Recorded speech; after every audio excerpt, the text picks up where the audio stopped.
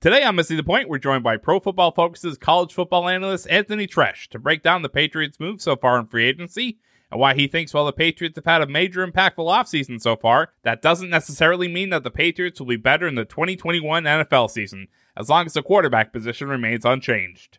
This is Missing the Point, episode 46, but it's all relative.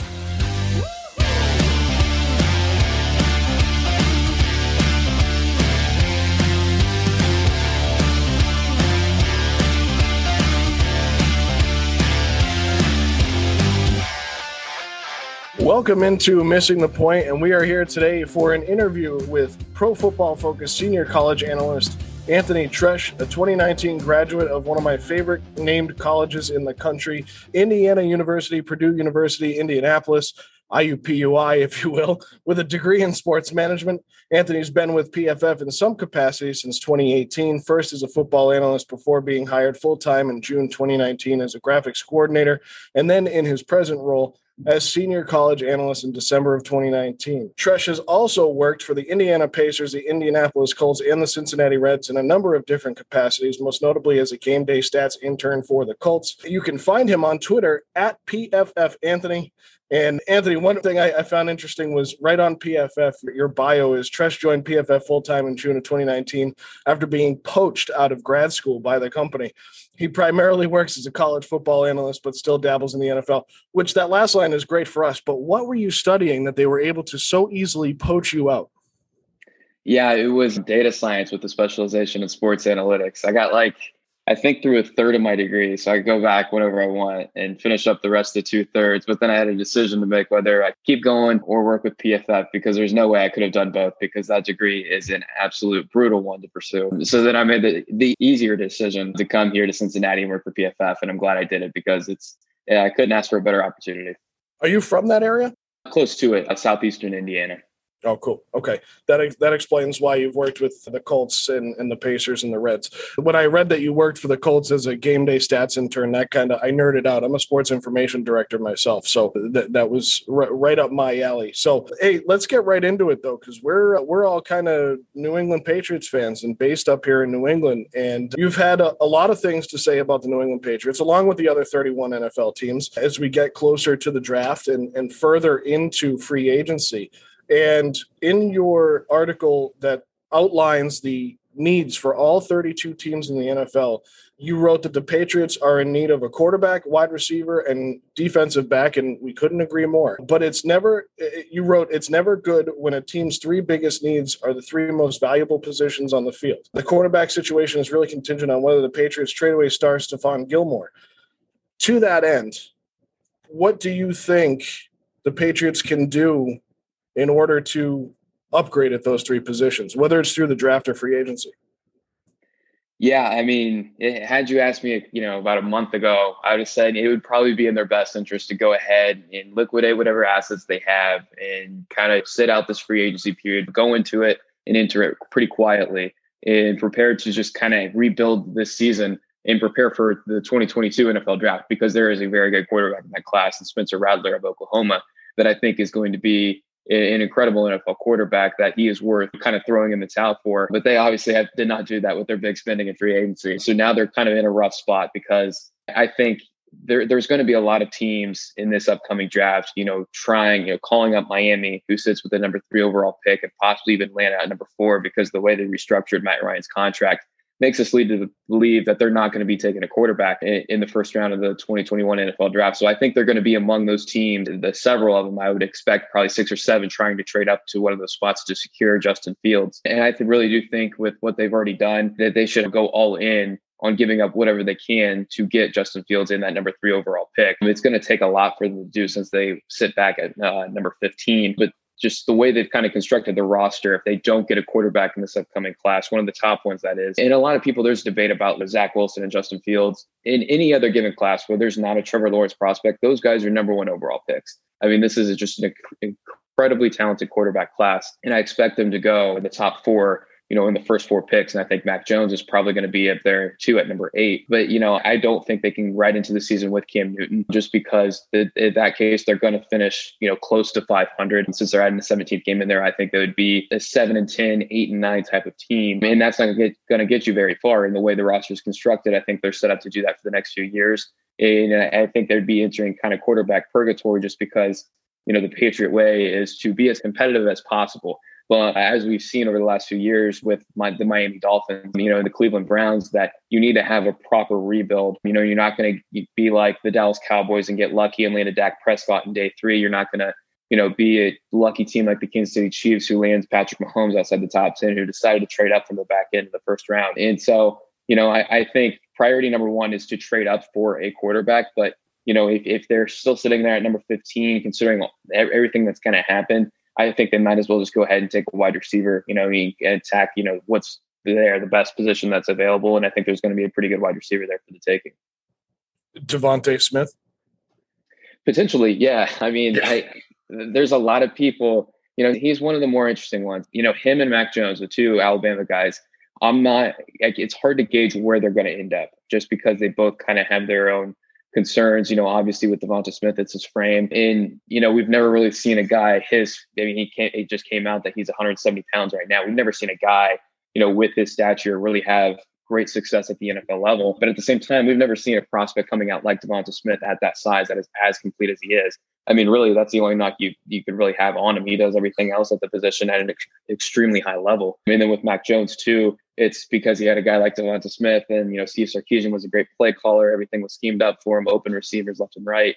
And I just don't think that's as I don't think his whole success was because of that. I mean, you look at a guy that had pristine timing. He was incredibly accurate with the ball, great decision making. The processing speed was there. I think he is a top 10 quarterback, but those 2 prospects in particular, it's hard to gauge where they are. I think Mac Jones will end up a top 10 pick, but Devonta Smith, as the days get closer to the NFL draft, I'm starting to think that he might slide out of the top 10. He might just be there at 15, but if I had to put my money on it, I would say he's probably going to get taken a few picks before that. So with what you just said, like if Smith does fall out of the top 10, right, and he is there at 15, do you still kind of sell the house or sell the farm to go get Justin Fields at 3? If you can, like, what do you think it would take to get him? So it's actually a 3-part question. I apologize for this. What would it take to get him?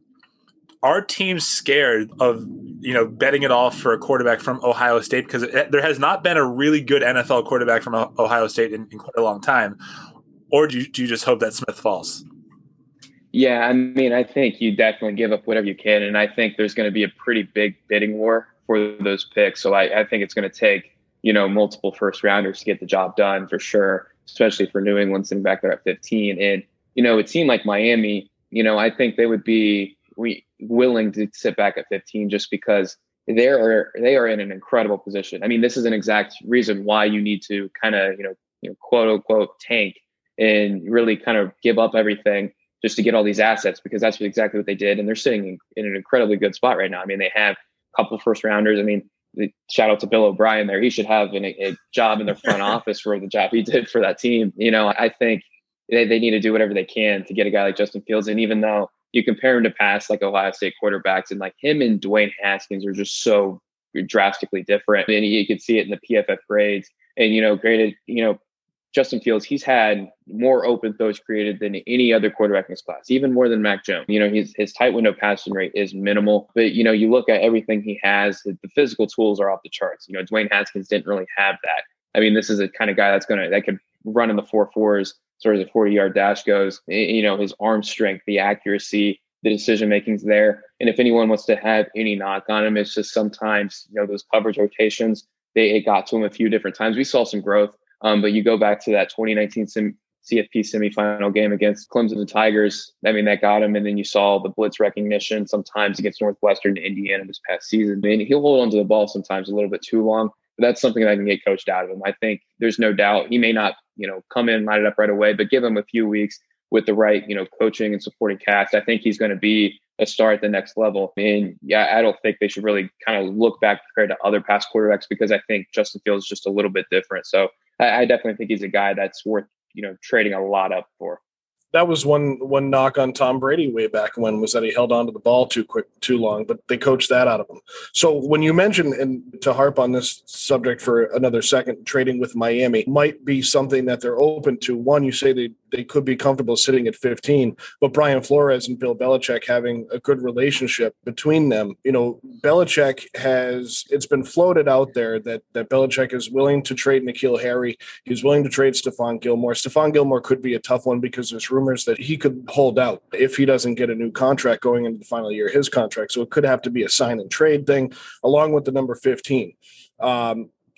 Looking at Cam Newton's contract, even though they paid him $1 million last year, he's really not geared up to be the starter at $6 million. And I agree with you that they have to be aggressive and go get something. Would Gilmore, Harry, and 2 first-round picks be enough to get 3 from Miami for Justin Fields? I don't think so. I mean, looking at, what Miami wants, I would think that it's just solely draft capital just because their team's pretty complete right now. I think their biggest weakness right now is their offensive line. I mean, it's an incredibly bad spot, but that's not something really New England can offer unless they're, willing to part ways with Michael Onwenu.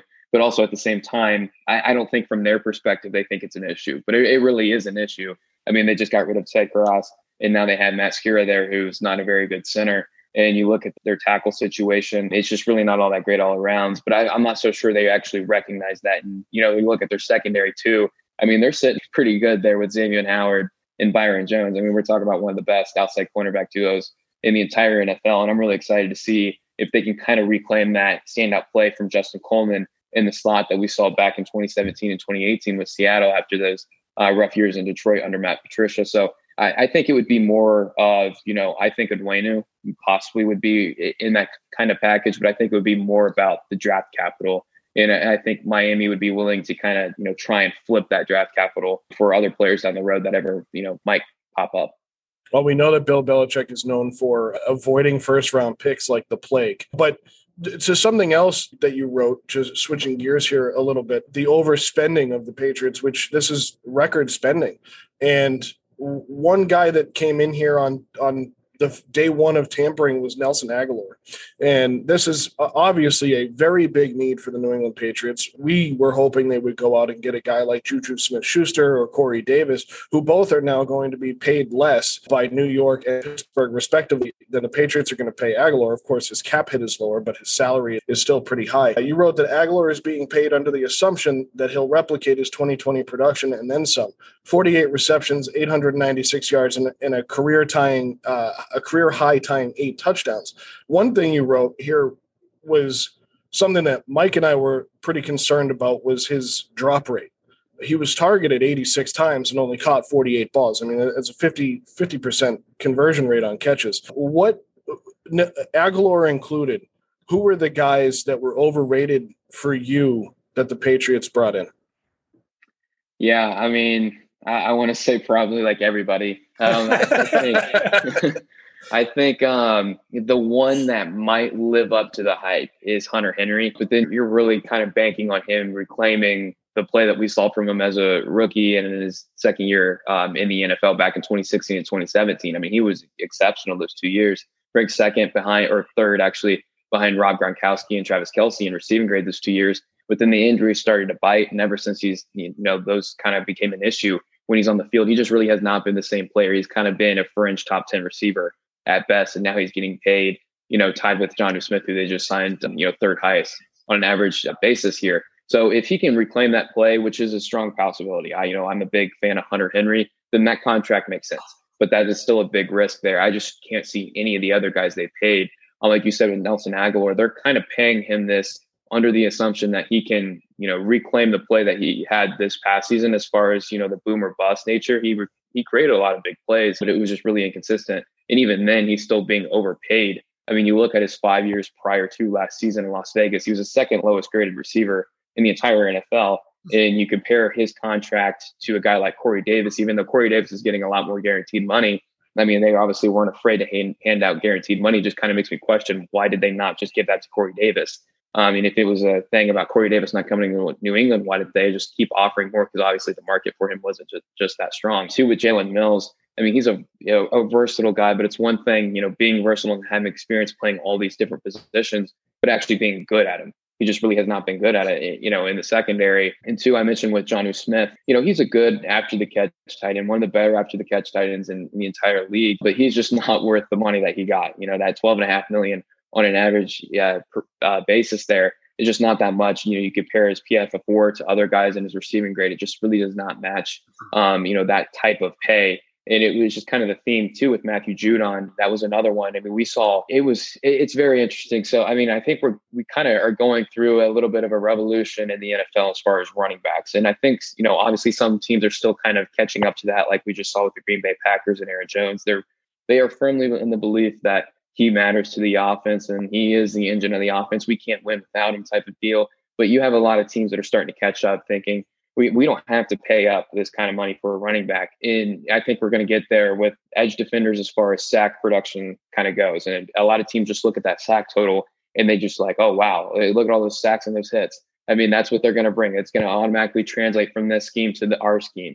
But that's really not the case. And, the Patriots, Matthew Judon, the Tennessee Titans with Bud Dupree, Trey Hendrickson going to Cincinnati. I mean, I think these are the type of examples where we're going to look at it and say, this is really not, he didn't live up to the hype. This was kind of a bust signing, a waste of money, because you look at all the production he had were pretty much, you can thank, Wink Martindale, all those blitzes that they dialed up there. A lot of those were unblocked cleanup pressures and sacks and hits that he racked up. He just really did not win on a consistent basis one-on-ones. And that's what he's going to have to do in New England, because New England's, blitz and stunt rate is drastically declined over the years. We'll see if they actually end up picking that back up. But I don't think it's going to change anything up to the speed that, Baltimore did. And I think with Bud Dupree too, I mean, that's what's going to happen with, going from Pittsburgh down to Tennessee. And then with Trey Hendrickson, he's an interesting case because I've just never seen somebody just walk into so many sacks in my life. I mean, he had 11 cleanup or unblocked sacks this past season. And a lot of times he was just engaged and the quarterback was just right there to him. And all he had to do was just fall over on him. I mean, it was just incredible that they just kind of fell in his lap and they paid him 4 years over $60 million for it. So I don't, I wouldn't just completely blame New England. It's still an issue across the league, but that was just another signing of the many that I was not a fan of. I'm with you there on the Judon. We were saying last week, I said, this reminds me way too much of Adelius Thomas, and that was a bust. And I think Bill has for what you mentioned, people have their perceptions of running backs. He loves those outside pass rushers that can come in, but it never works. It's very rarely worked here. But one thing that you wrote, and I love it because I'm always the antagonist. I'm a Patriot fan, but I kind of like, shitting on them a little bit. You said it was several head scratching things done by Patriots free agency. Was it head scratching because it was dumb? Do you think they overpaid, or because it was so un-Patriot like to spend the way that they did? Yeah, I would say it's both. And, I think my big takeaway from it is that I think, so there were some people saying this was a plan all along. They didn't spend big last year because they were waiting for this year type of thing. But I honestly think it was because Bill Belichick saw what his team was this past season. And then he looked at what Tom Brady did. And, we'll never know the answer to this. But I do think that he's kind of getting, antsy. He's like, I know I can win. I just need the right players to do it. And, he's just like, let's spin big. And, I thought, an interesting quote from Robert Kraft, I think it was today that dropped, saying, typically in free agency, you have 10 to 12 teams interested in some of these guys, but there were only 2 to 3.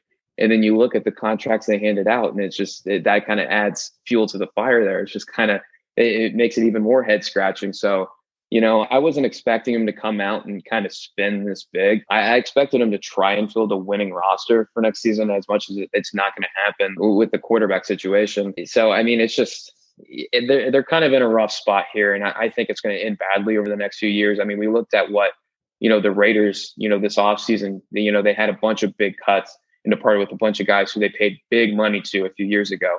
I think once 2023 rolls around, we're going to be looking at this free agency class of New England's after a couple of, like I said, close to 500, sub 500 years from him, and say, yeah, that was a bad decision. I mean, that's kind of what happened with the Raiders. So if they get better quarterback play out of Cam, but it doesn't sound like you're high on Cam. I'm not either, but I think Bill's dead set on winning with Cam to prove that it's the system and the franchise and not the quarterback.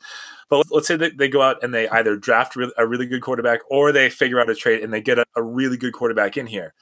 Do you still feel like in 2023 we'll still be looking back at this free agent class signing and say that it was bad?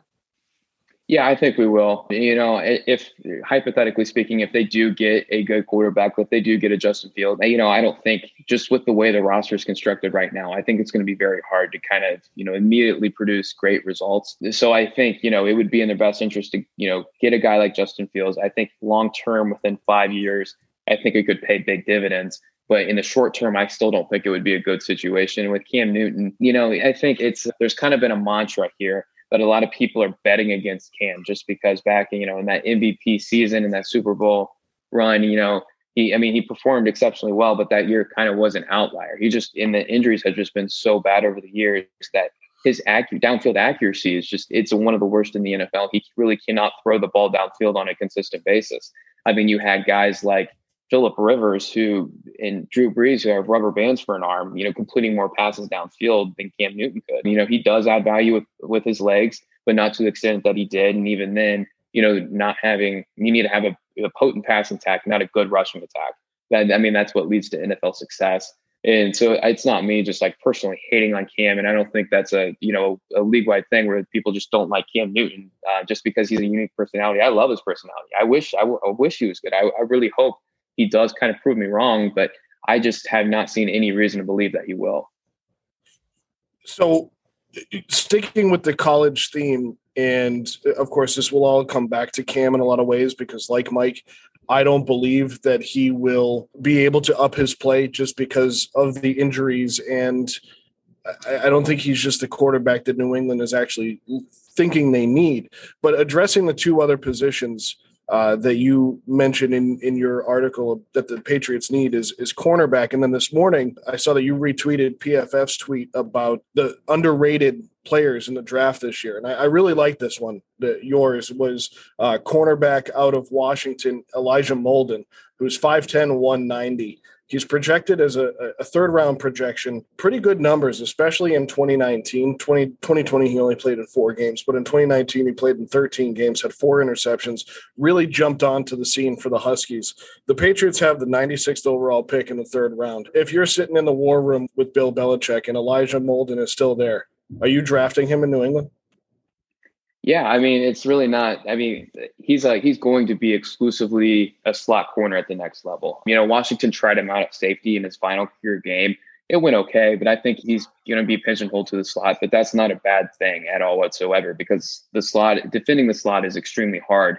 And slot corners are the most undervalued players in the entire game. And we were seeing that this offseason too with some of the contracts in and out, like with Troy Hill going to Cleveland on a very cheap deal, Mike Hilton to Cincinnati, Desmond King to Houston. They're getting incredibly underpaid, but yet they're generating the same amount of value as, typical outside corners, with the exception of Jair Alexander's, the Jalen Ramseys of the world, those elite guys. They're still generating a lot of value. And I think Elijah Molden has an incredibly high floor. I think he's going to come into the league right away and be one of the best slot corners because he has what it takes to be in the slot.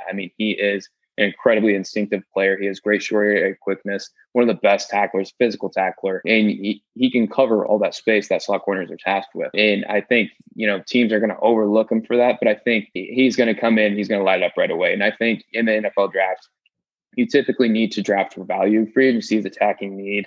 The draft is for value with exception. There are, different types of scenarios that pop up where if you need one position and they're kind of close to the same value, kind of lean that direction if it's going to help you in the short term. But in that case, that late in the draft, 100%, because I think he's going to pay, exceed that value slot for sure. So back in February, when you were doing your mock draft, you had Rashad Bateman being selected by the Patriots. I've been looking a lot at him. Do you think that this still makes sense given what they need as far as a quarterback and how they've kind of addressed their wide receiver situation? Would you, if he was there, would you still take him if you're Belichick?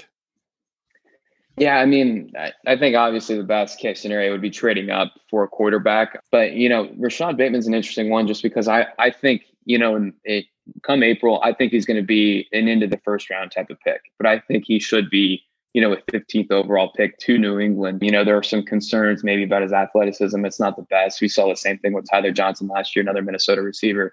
But he's just an exceptional route runner. He's great release package too. I think he's going to handle press coverage relatively easy at the next level. And I think it's worthy of taking him 15th overall if I were in the shoes of Bill Belichick. But knowing how things are probably going to shake out, that'd be a situation where I would maybe try and trade back and if for some reason you'd miss out on a guy like that, there are other options in the back end of that first round that are very attractive too, especially at the wide receiver position. I mean, you have, Kadarius Toney, Rondale Moore, some of these after the catch nightmares right there for defenses. And then two, Elijah Moore, another great slot receiver. So I think, Rashad Bateman's worthy of going 15th overall. I don't think he will. I think he's probably going to be a candidate to be in the end of the first round. But assuming they don't trade up for a quarterback and I were in the shoes, I think that would be, someone I would be willing to take there. Well, there's three options, Anthony, for Bill Belichick and the New England Patriots. They're either going to surprise us all, trade up to that number 3 pick, or maybe 9 with Denver, which has also been floated out there, but I don't know what those 6 spots would get you. Or he'll go back in the round, or he'll trade out of the first round completely, and New England Patriots fans will have to shut off their TVs a little bit earlier on night 1 of the draft than we normally do. So my final question for you is, if you're looking at the Patriots from your perspective, what you've done with the mock drafts, and you've kind of answered this already, but I just want to hear it from you at the end of the interview. What is your prediction for a New England Patriots record and finish of the AFC East in 2021? You can be rough on us. We're all right. Yeah. Love it. Yeah, I'm gonna go with, so we're gonna have a 17-game season. I'm probably gonna say 5-12 or 6-11. And I think they may finish, they're gonna be close with the Jets for last place in the division. I think I'm still a little concerned with Tua. I think he's going to end up being the guy. He just wasn't as good as I hoped in that first year, but still that Miami roster is, absolutely loaded from top to bottom outside of the offensive line. And 2, with Buffalo, they're taking strides. Josh Allen proved us all wrong. I think he's going to regress a little bit, but I still think they're going to have a very good team.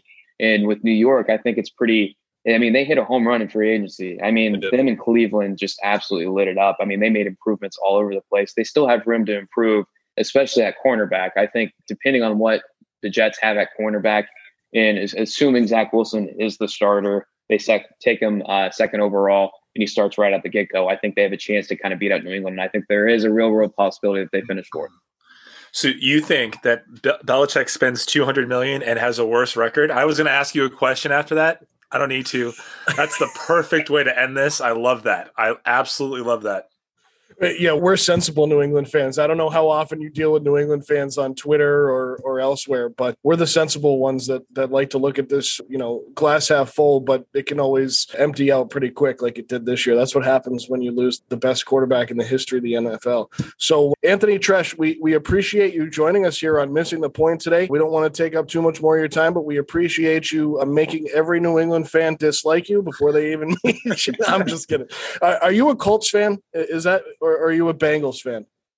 No, I'm not really a fan of anything. I grew up a Bears fan, but my fandom's kind of been lost. So I'm just a fan of the league overall. One of the other members of our show, Dave, is a huge Bears fan. He's not large. He's actually the smallest of all of us. But he's a big Bears fan and almost lost his stuff when they signed Andy Dalton the other day. Yeah, it could be worse for Patriots fans. He could be in the shape Chicago's in. I would say it's probably worse. That's fair enough. Well, Anthony Treash of PFF, Pro Football Focus, senior college analyst. Find him on Twitter at PFF Anthony. Thank you so much for coming on today, and we appreciate it. Of course. Thanks for having me on, guys. Thanks, Anthony. Thanks a lot. Hi, I'm Mark. And I'm Peter.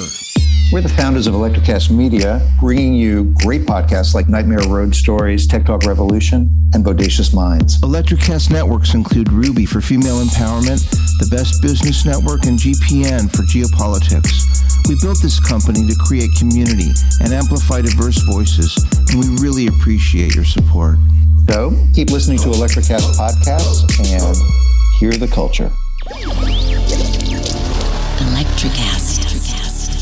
Are you a fan of classic cinema or a young person who wants to discover the best films of all time? Do these legendary movies still hold up? On the Generation Film podcast, 2 guys who grew up when movies dominated the culture share a great film with a panel of young movie lovers and see how it plays for today's generation. We discuss changes in storytelling styles, representation, the making of each film, its initial reception, and how its meaning has changed over the years. Join us as we explore cinema classics across generations on Generation Film.